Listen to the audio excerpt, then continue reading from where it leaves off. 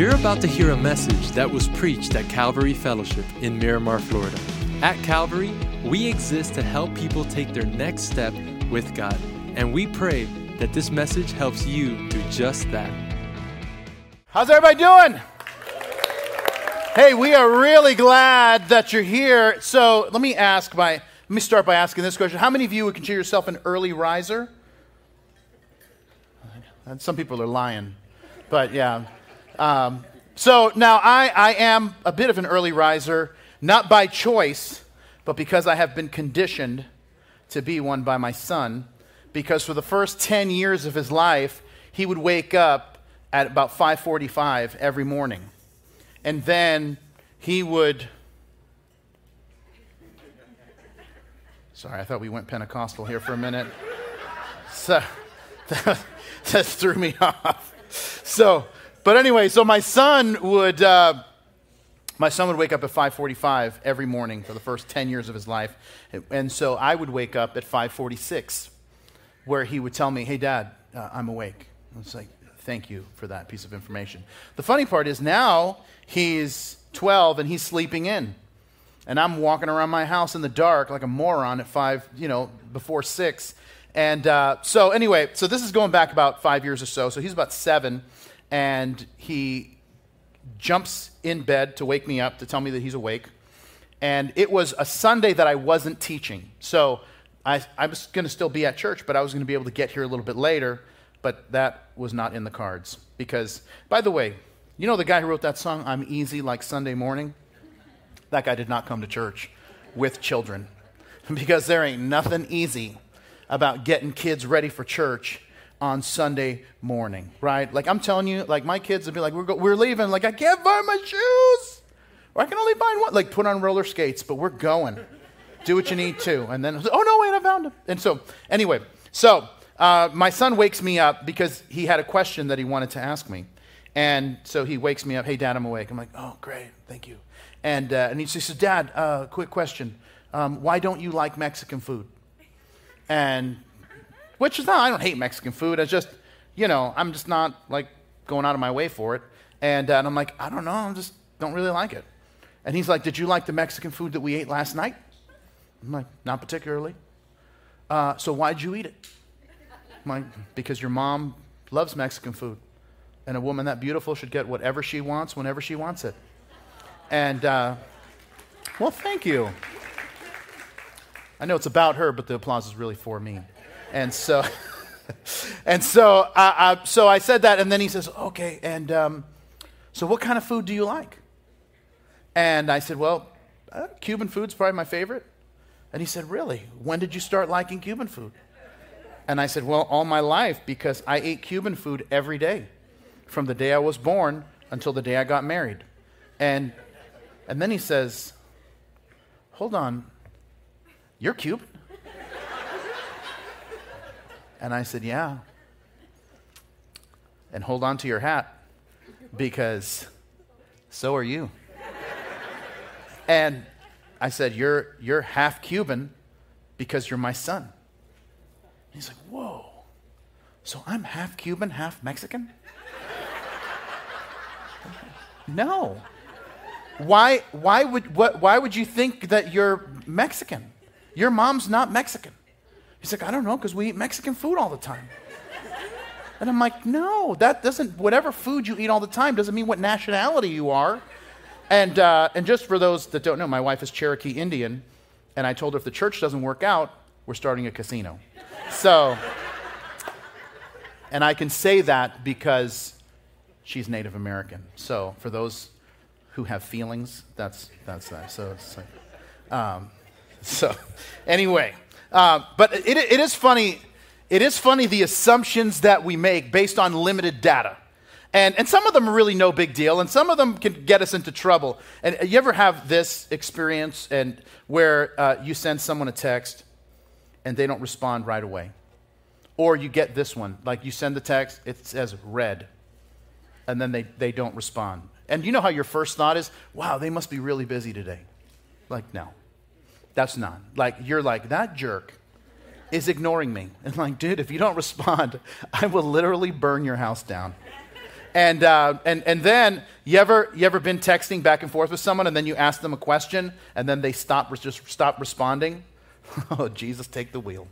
I mean, that is just set me off. And then because we make all kinds of assumptions, and I don't know if you've ever done this. Have you ever had that, and then you call someone out for not responding? Oh, that's a risky business. And because then you're like, oh, so I'm sorry, you're too important now to respond to my messages? And then they're like, I'm sorry, we were meeting with the doctor about the test results. And you're like, hey, I'm sorry, I'm calling about your car's extended warranty. And, I'm sorry, I have the wrong number. But we make all kinds of assumptions, and they get us into trouble. Now, here's an assumption that we make, and some of them are innocuous like that, right? But this is one that can really take us off course in life. And that is that we make this assumption that the purpose of life is to make ourselves happy. Now, I don't believe that the goal of life is to be miserable. But I do know this, is that if let me say it this way instead. Maybe you've noticed this to be the case, is that happiness is always attached to purpose. But if we decide that I just want to be happy and I don't want to attach it to purpose at all, and I want to disconnect it from purpose, then I end up getting neither. I end up neither being happy nor having purpose. And this is at the very heart of what Paul is going to talk to his son in the faith, Timothy, about in our message as we continue in our series. Now, we started this series, if you can believe it, about 10 weeks ago. And 2 Timothy, we went through 1 Timothy, and now we're working our way through 2 Timothy. This is the 10th message. And this is kind of 2 Timothy is a heavier book than 1 Timothy. Because 2 Timothy is like Paul's last will and testament that he's sharing. Because Paul, as you know, if you were here last time, you know that Paul was arrested and that he knew he was going to be executed shortly after. Now, if you're not aware, you don't remember, Paul had been pastoring a church in Ephesus. Now, Ephesus is in an area, now it's in modern day Turkey, but Ephesus was in an area where at that time that was called Asia Minor, and it was the capital of that region because it was the second largest city in the Roman Empire.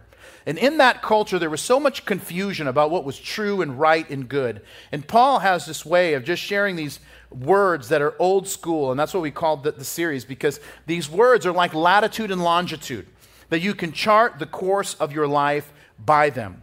And while 1 Timothy really focuses on how the church should operate in a culture that's gone crazy, 2 Timothy is way more internally focused. It's about how to have a faith that can withstand anything that comes our way. And so Paul writes these final words to Timothy, and not one word, and what I love about this book is that not one word is wasted.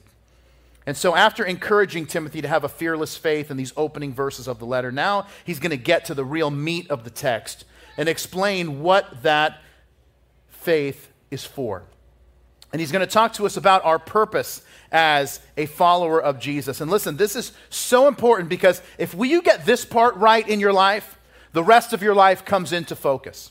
That you know what God has called you to do and you know who God has called you to be, then you're able to cut through all of the noise of this world and walk in confidence and purpose because you're clear.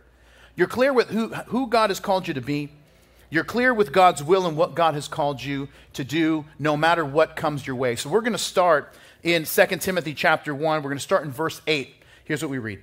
He says, "Therefore, do not be ashamed of the testimony of our Lord, nor of me, his prisoner, but share with me in the sufferings for the gospel according to the power of God, who has saved us and called us with a holy calling, not according to our works, but according to his own purpose and grace, which was given to us in Christ Jesus before time began, but now has been revealed by the appearing of our Savior, Jesus Christ, who has abolished death and brought life and immortality to light through the gospel, to which I was appointed a preacher, an apostle, and a teacher of the Gentiles. For this reason I also suffer these things. Nevertheless, I am not ashamed, for I know whom I have believed, and I am persuaded that he is able to keep what I have committed to him until that day." And if you pause there and give me your attention, first thing we're going to talk about, if we're talking about discovering purpose, then here's number one if you're a note taker, is I find my purpose by changing my thinking. Right, before you come to know Jesus, you have a certain way of thinking, a certain mode of life.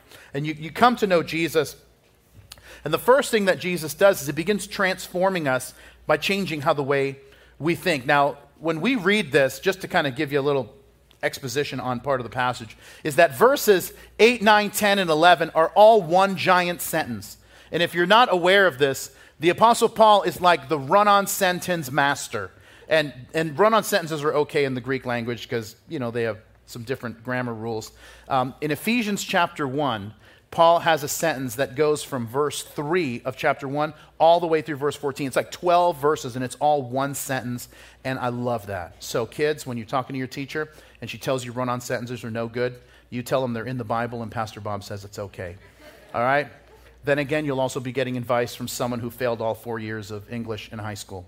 So I encourage you to pick your poison. Let me say this, because some people are newer to Calvary and they're like, you're the pastor and you did what? And so just so you know, I became a Christian my first year of college. I became a Christian at 19. And I was a mess in high school, but I peaked at the right time. That's why I tell people that, don't peak in middle school, because that's like practice school, right? Peak at the right time, right? Do well in high school, but do well in college, because that's what matters the most. So when I graduated with just under a 4.0 average when I got my theology degree, and that's important for you to know, because the last thing you want to hear is like, my pastor, he barely graduated with a theology degree. He was hanging on by a thread. Like, no, I did very well. And then, because if I didn't, it'd be like, well, can we trust him? I don't know. Was he paying attention in 2 Timothy class? Wasn't he? Was he even there? Was he asleep? Who knows? So, now, the book of 2 Timothy is centered around these charges that Paul is going to give to Timothy. The first one we saw last week is found in verse 6, where he tells Timothy that, therefore, I'm reminding you to stir up the gift of God that's in you. So that was the first charge. And then he tells Timothy in verse 7, which as we looked at last time is a very famous passage, that God hasn't given us a spirit of fear, but of power, love, and a sound mind. And so when we begin in verse 8, he says, therefore. And if you've been around Calvary for a while and you're a Bible student, then you know whenever you see a therefore in the Bible, find out what it's there for. And what it's there for is to connect the idea of verse 7 to now this next paragraph. And that is this, that in light of God empowering us, that we don't have to be afraid, but we can have power, love, and a sound mind, then here's what he says. Therefore, in light of that, don't be ashamed. You don't have to be afraid. That we can live a life that's set apart and different from the culture that's around us. And that's the second charge that Paul will give to Timothy, that instead of being ashamed, that you can, ashamed of our Lord, he says, share with me in the suffering, because God has called us with a holy calling. Now, I know that the idea of being, might have a holy calling, I mean, we have this idea that being called holy is weird, because we think that, holy people, don't they like never sin, and don't they have aren't they given like a halo or something? And the word holy, it's the word hagios in the Greek language, and the word holy simply means to be set apart. To be set apart from everything else or everyone else for a specific purpose. Now, let me explain what I mean by that. So we moved about 8 months ago into a new home, and part of our move was moving these 10 giant boxes of china that we have. And this china has been passed down in my wife's family from one generation to the next. And this is very special dinnerware. And so special, in fact, that my wife and I, in 3 months or so, are going to celebrate 25 years being married. And thank you. I appreciate that. That's really more of a feat for her than it is for me, because I get to be married to the most beautiful woman in the world, and she gets to be married to me. So it's not real. I don't know if this is an equitable thing, but so we've been married almost 25 years, and we've been lugging this china around for almost 25 years, and we have used the china twice. And the problem is, this is the problem with the china, and the china's beautiful, and all that, but it never seems like the right time to use the china. It's like, well, should we use I don't know, is it really, are they special enough for the china when they're coming over? You know what I mean? And they're like, should we use the china? Then you got to polish this stuff to then use it, and then you don't put that stuff in the dishwasher. You got to wash everything by hand. And they're like, no, it's not. It's a barbecue. That's not. And but see, If you come over at my house for a barbecue, you're not getting served hot dogs on plates that were made when Abe Lincoln was president, right? And that's what, and in the same way, why? Because it's too special for that. And in the same way, if you're a Christian, here's what happens. You've been set apart. You've been called, according to what Paul says, with a holy calling. God has called us to live different. You're not paper plate common. There's something wonderful about knowing that about your life, that you're not paper plate common. You are called to live for a specific purpose. That's why in verse 8, he says, don't be ashamed of the testimony of our Lord. That word testimony, you may want to circle it. It is the Greek word marturion, where we get the English word martyr. So what is a martyr? A martyr is someone who dies, but not just who dies for any reason. He dies for a specific cause. And this is what Paul is telling Timothy. Instead of simply dying for a cause, live for the cause. Live your life in such a way that no one can deny what the Lord Jesus has done for you. And so, because when you really grab hold, when you really allow Jesus to grab hold of your life, I mean, he will transform you down to the studs and just change your life from the inside out. And I remember having this experience when I had been a Christian for just a few years, and I had been in a band. I was in a Christian band that had a record deal, and we did a whole bunch of things, but I had been in a band before I was a Christian, and I remember talking one day on the phone to one of the guys that I had been in a band with, and we hadn't talked in a while, and we were on the phone for 5 minutes, and he was like, Bob, you sound so much smarter. And I was like, what does that mean? Was I an idiot before? And he's like, well, I'm not, so I hear you have kids now, is that right? And I'm like, and he just changed the subject, and I'm thinking, I got off the phone, and I'm like, Jesus even saved me from being an idiot. And that's something. And so, but listen, this is where it begins, right? When you come to know Jesus, there's this place where Jesus starts changing the way that you think. And when you start changing the way that someone thinks, their actions become different. In Paul's letter to the Romans, he says this, and do not be conformed to this world, but be transformed by the renewing of your mind, that you may prove what is that good and acceptable and perfect will of God. This is what he's saying. This is where transformation begins. Jesus comes into your life and he starts changing the way that you think. So what does it mean that you renew your mind? It literally means to renovate. Now let me ask this. How many of you are like HGTV watchers? Like, wow, more people than I thought. Okay. You guys have a very expensive hobby. Because no one just watches those shows. They watch those shows and they're like, yeah, I could take this wall out. And you're like, it's a wall to the outside.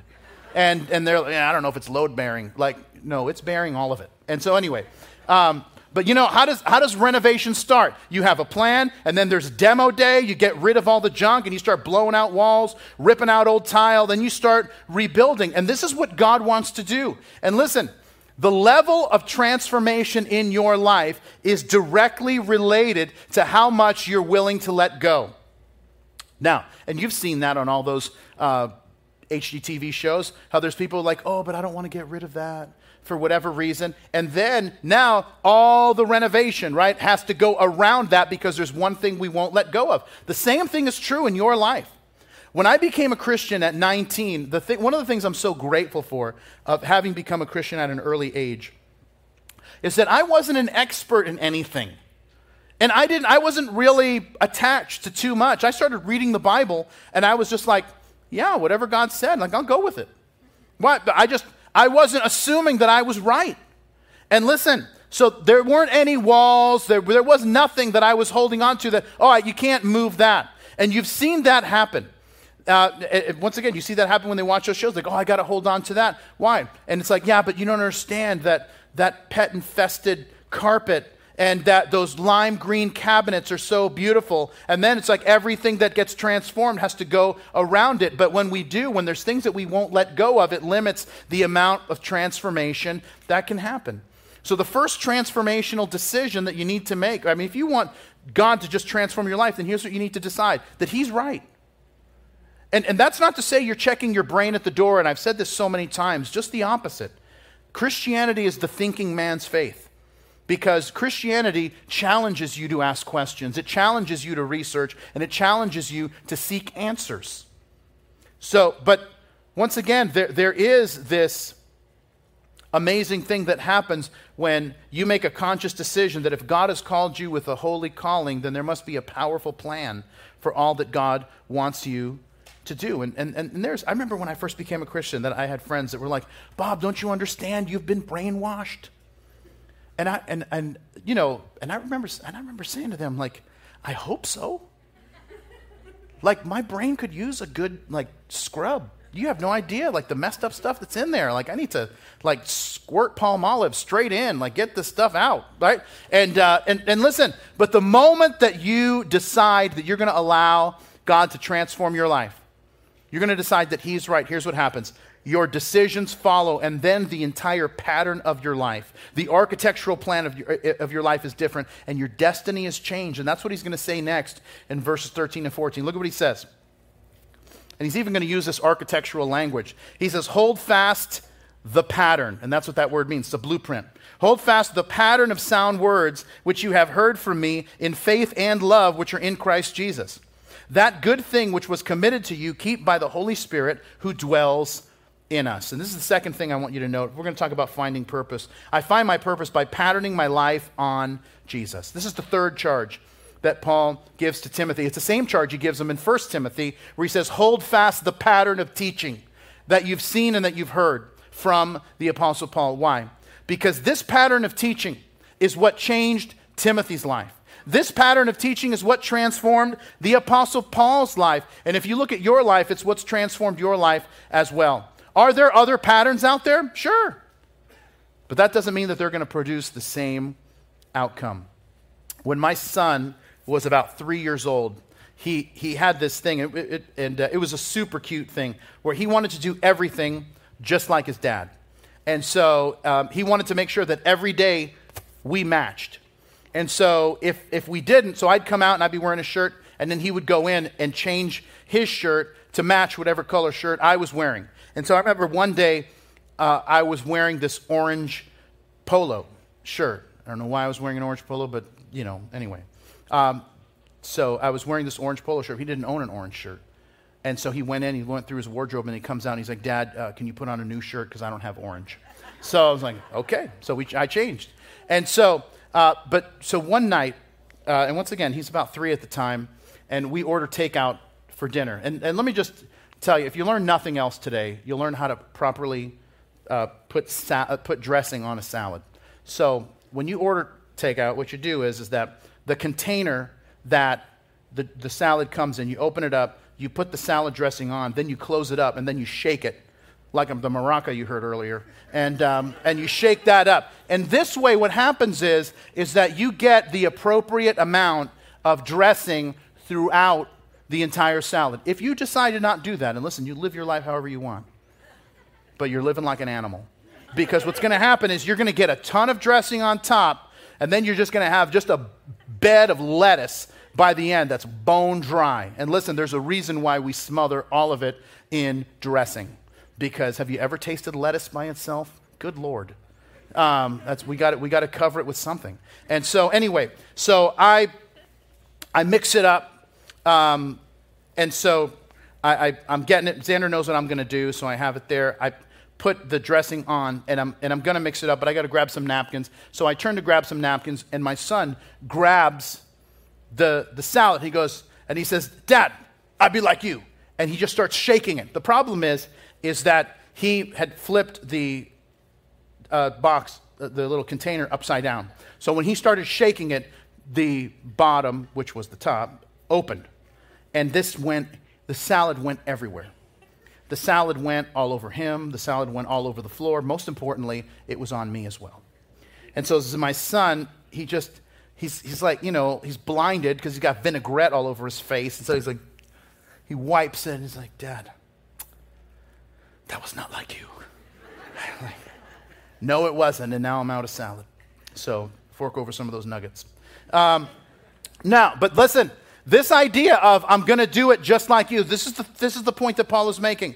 The pattern of sound words that Paul is talking about are like sound architectural plans that I can build my life any way that I want, but it doesn't mean that it's going to stand. It only stands if the plans are sound. And this comes back to the idea of believing that God is right.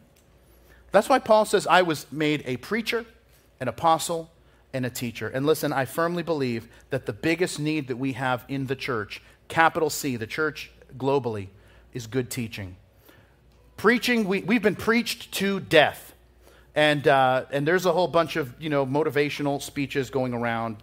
But what we need more than anything is teaching. The faithful teaching of God's word so that we know what we believe and why. Because this is the only kind of faith that will be able to stand when adversity comes. And listen, when you think about any area of your life where you've said, the pattern of sound words, the blueprint of sound words that I've heard, I've applied that to this area of my life. You know what you've found? You've decided that God is right, you're going to do it His way, and you've decided to build your life on a foundation that can withstand any storm. When Jesus preached his most famous sermon, the Sermon on the Mount, when he gets to the end, he says this. He says, "Therefore, whoever hears these words of mine and does them, I will liken him to a wise man who built his house on the rock. The rain descended, the floods came, the wind blew and beat on that house, and it did not fall, for it was founded on the rock. But everyone who hears these words of mine, these sayings of mine, and does not do them, will be like a foolish man who built his house on the sand. And the rain descended, the floods came, and the wind blew and beat on that house, and it fell, and great was its fall." And I want you to notice what happens.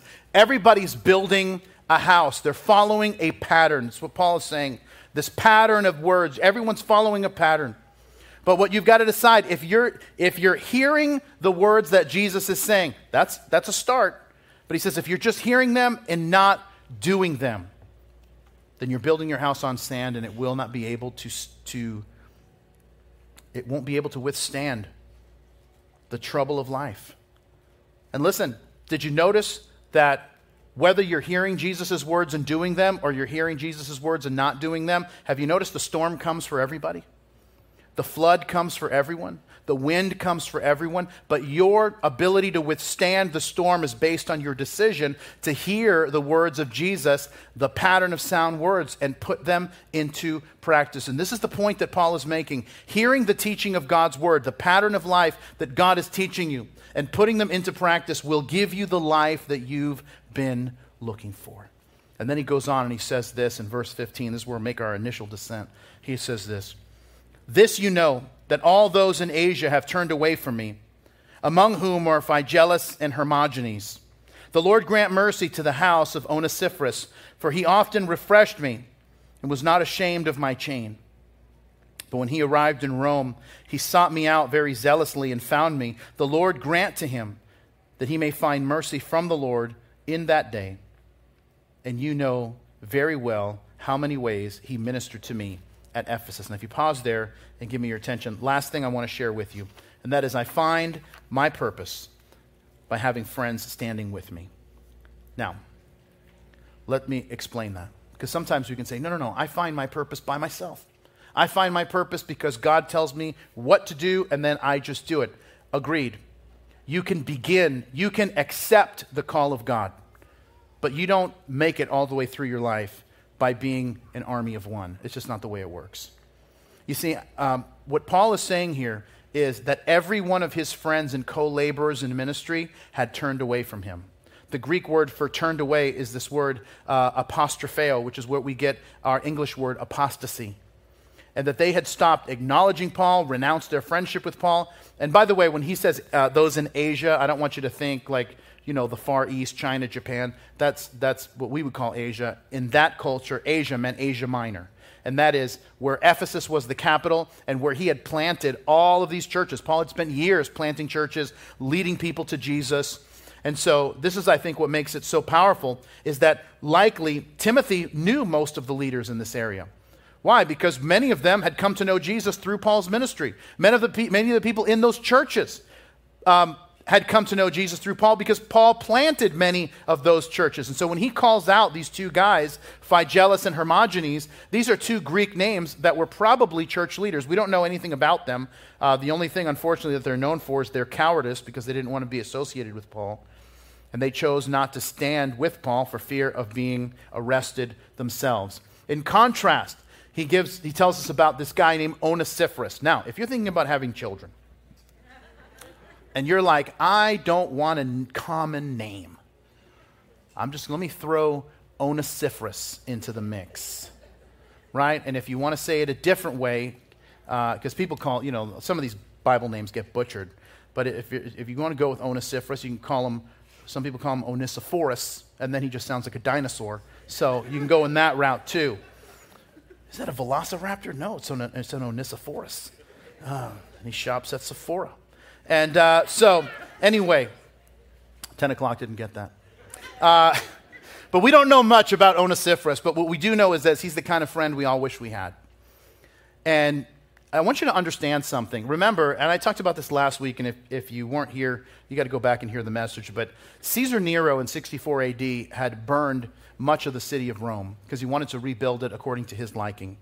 He had blamed the Christians, and so there was intense persecution that had happened with the followers of Jesus over the next couple of years. And the persecution was intense. Many of the Christians had left the city because the persecution was bad. And so they had gone to live in other cities in the Roman Empire. And the other thing that's important to know, so they started rounding up all these Christian leaders and then putting them in prison, of which Paul was. And so that's why. So going around looking for Paul. So you show up in Rome, which is a huge city, and saying they had all kinds of prisons there, and you're like, I'm looking for Paul the Apostle.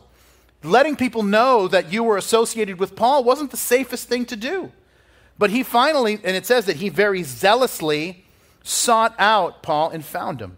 And it says that he refreshed him. Now, what does that mean? Well, once again, not only was the companionship and the friendship refreshing, but one thing you have to know about Roman prisons is that there were no, as I told you last time, there was no food, there was nothing to drink, and there was no sanitation.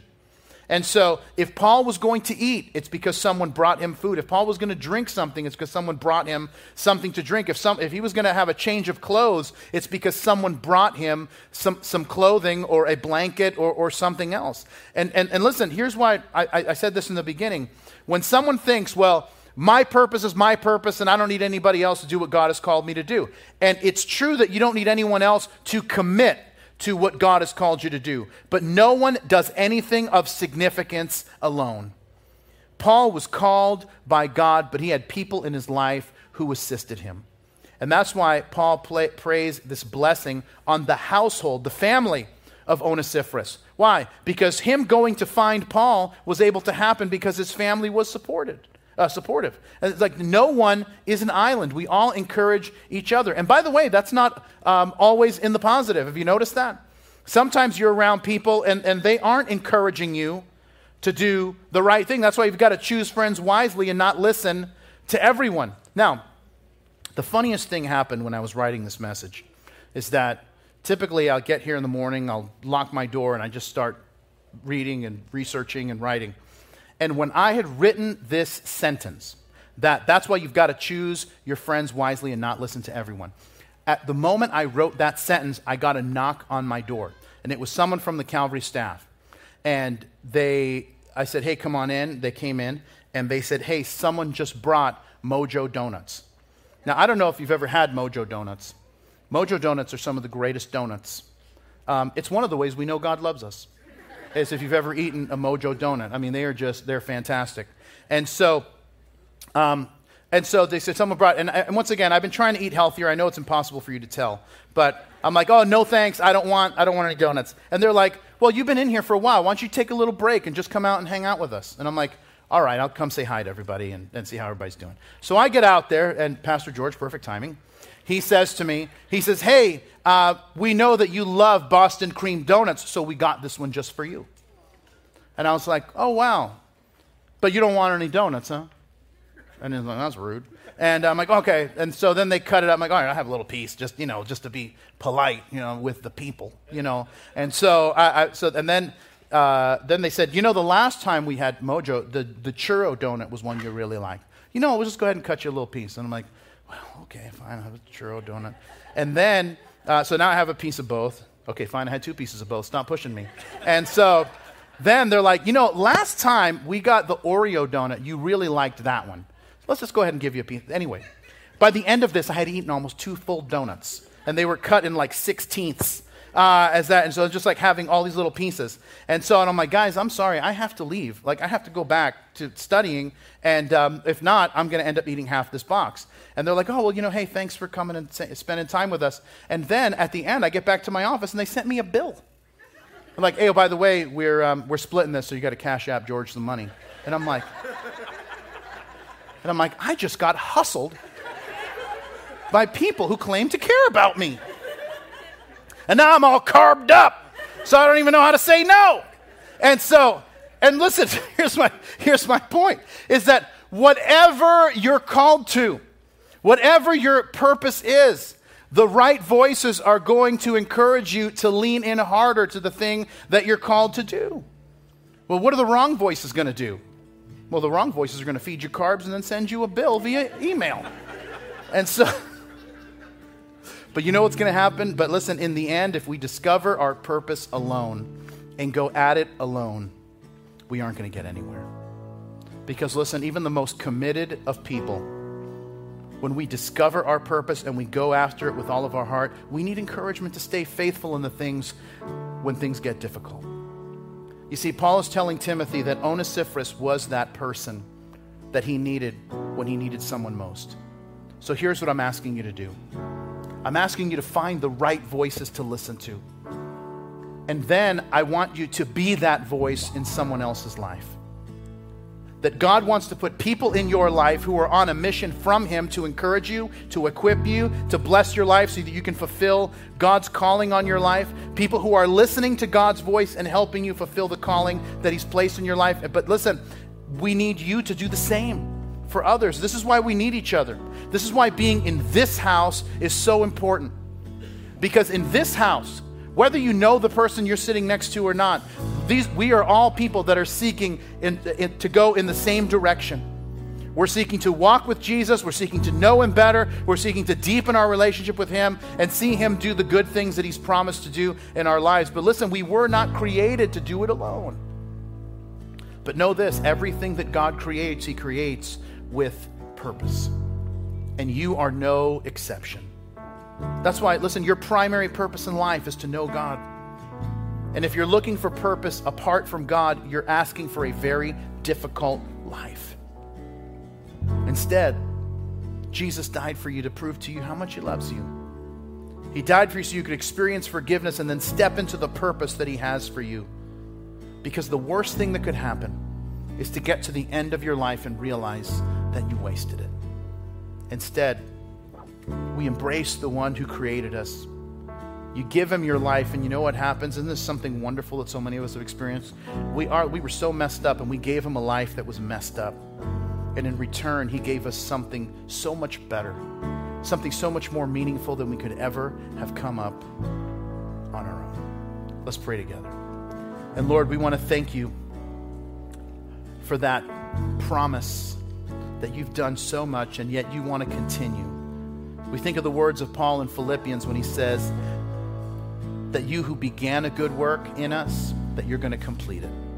And so we pray that You would do that amazing work, that You would continue that amazing work, and that You'd encourage us along the way. And we pray it in Jesus' name, and everybody said, amen. Amen.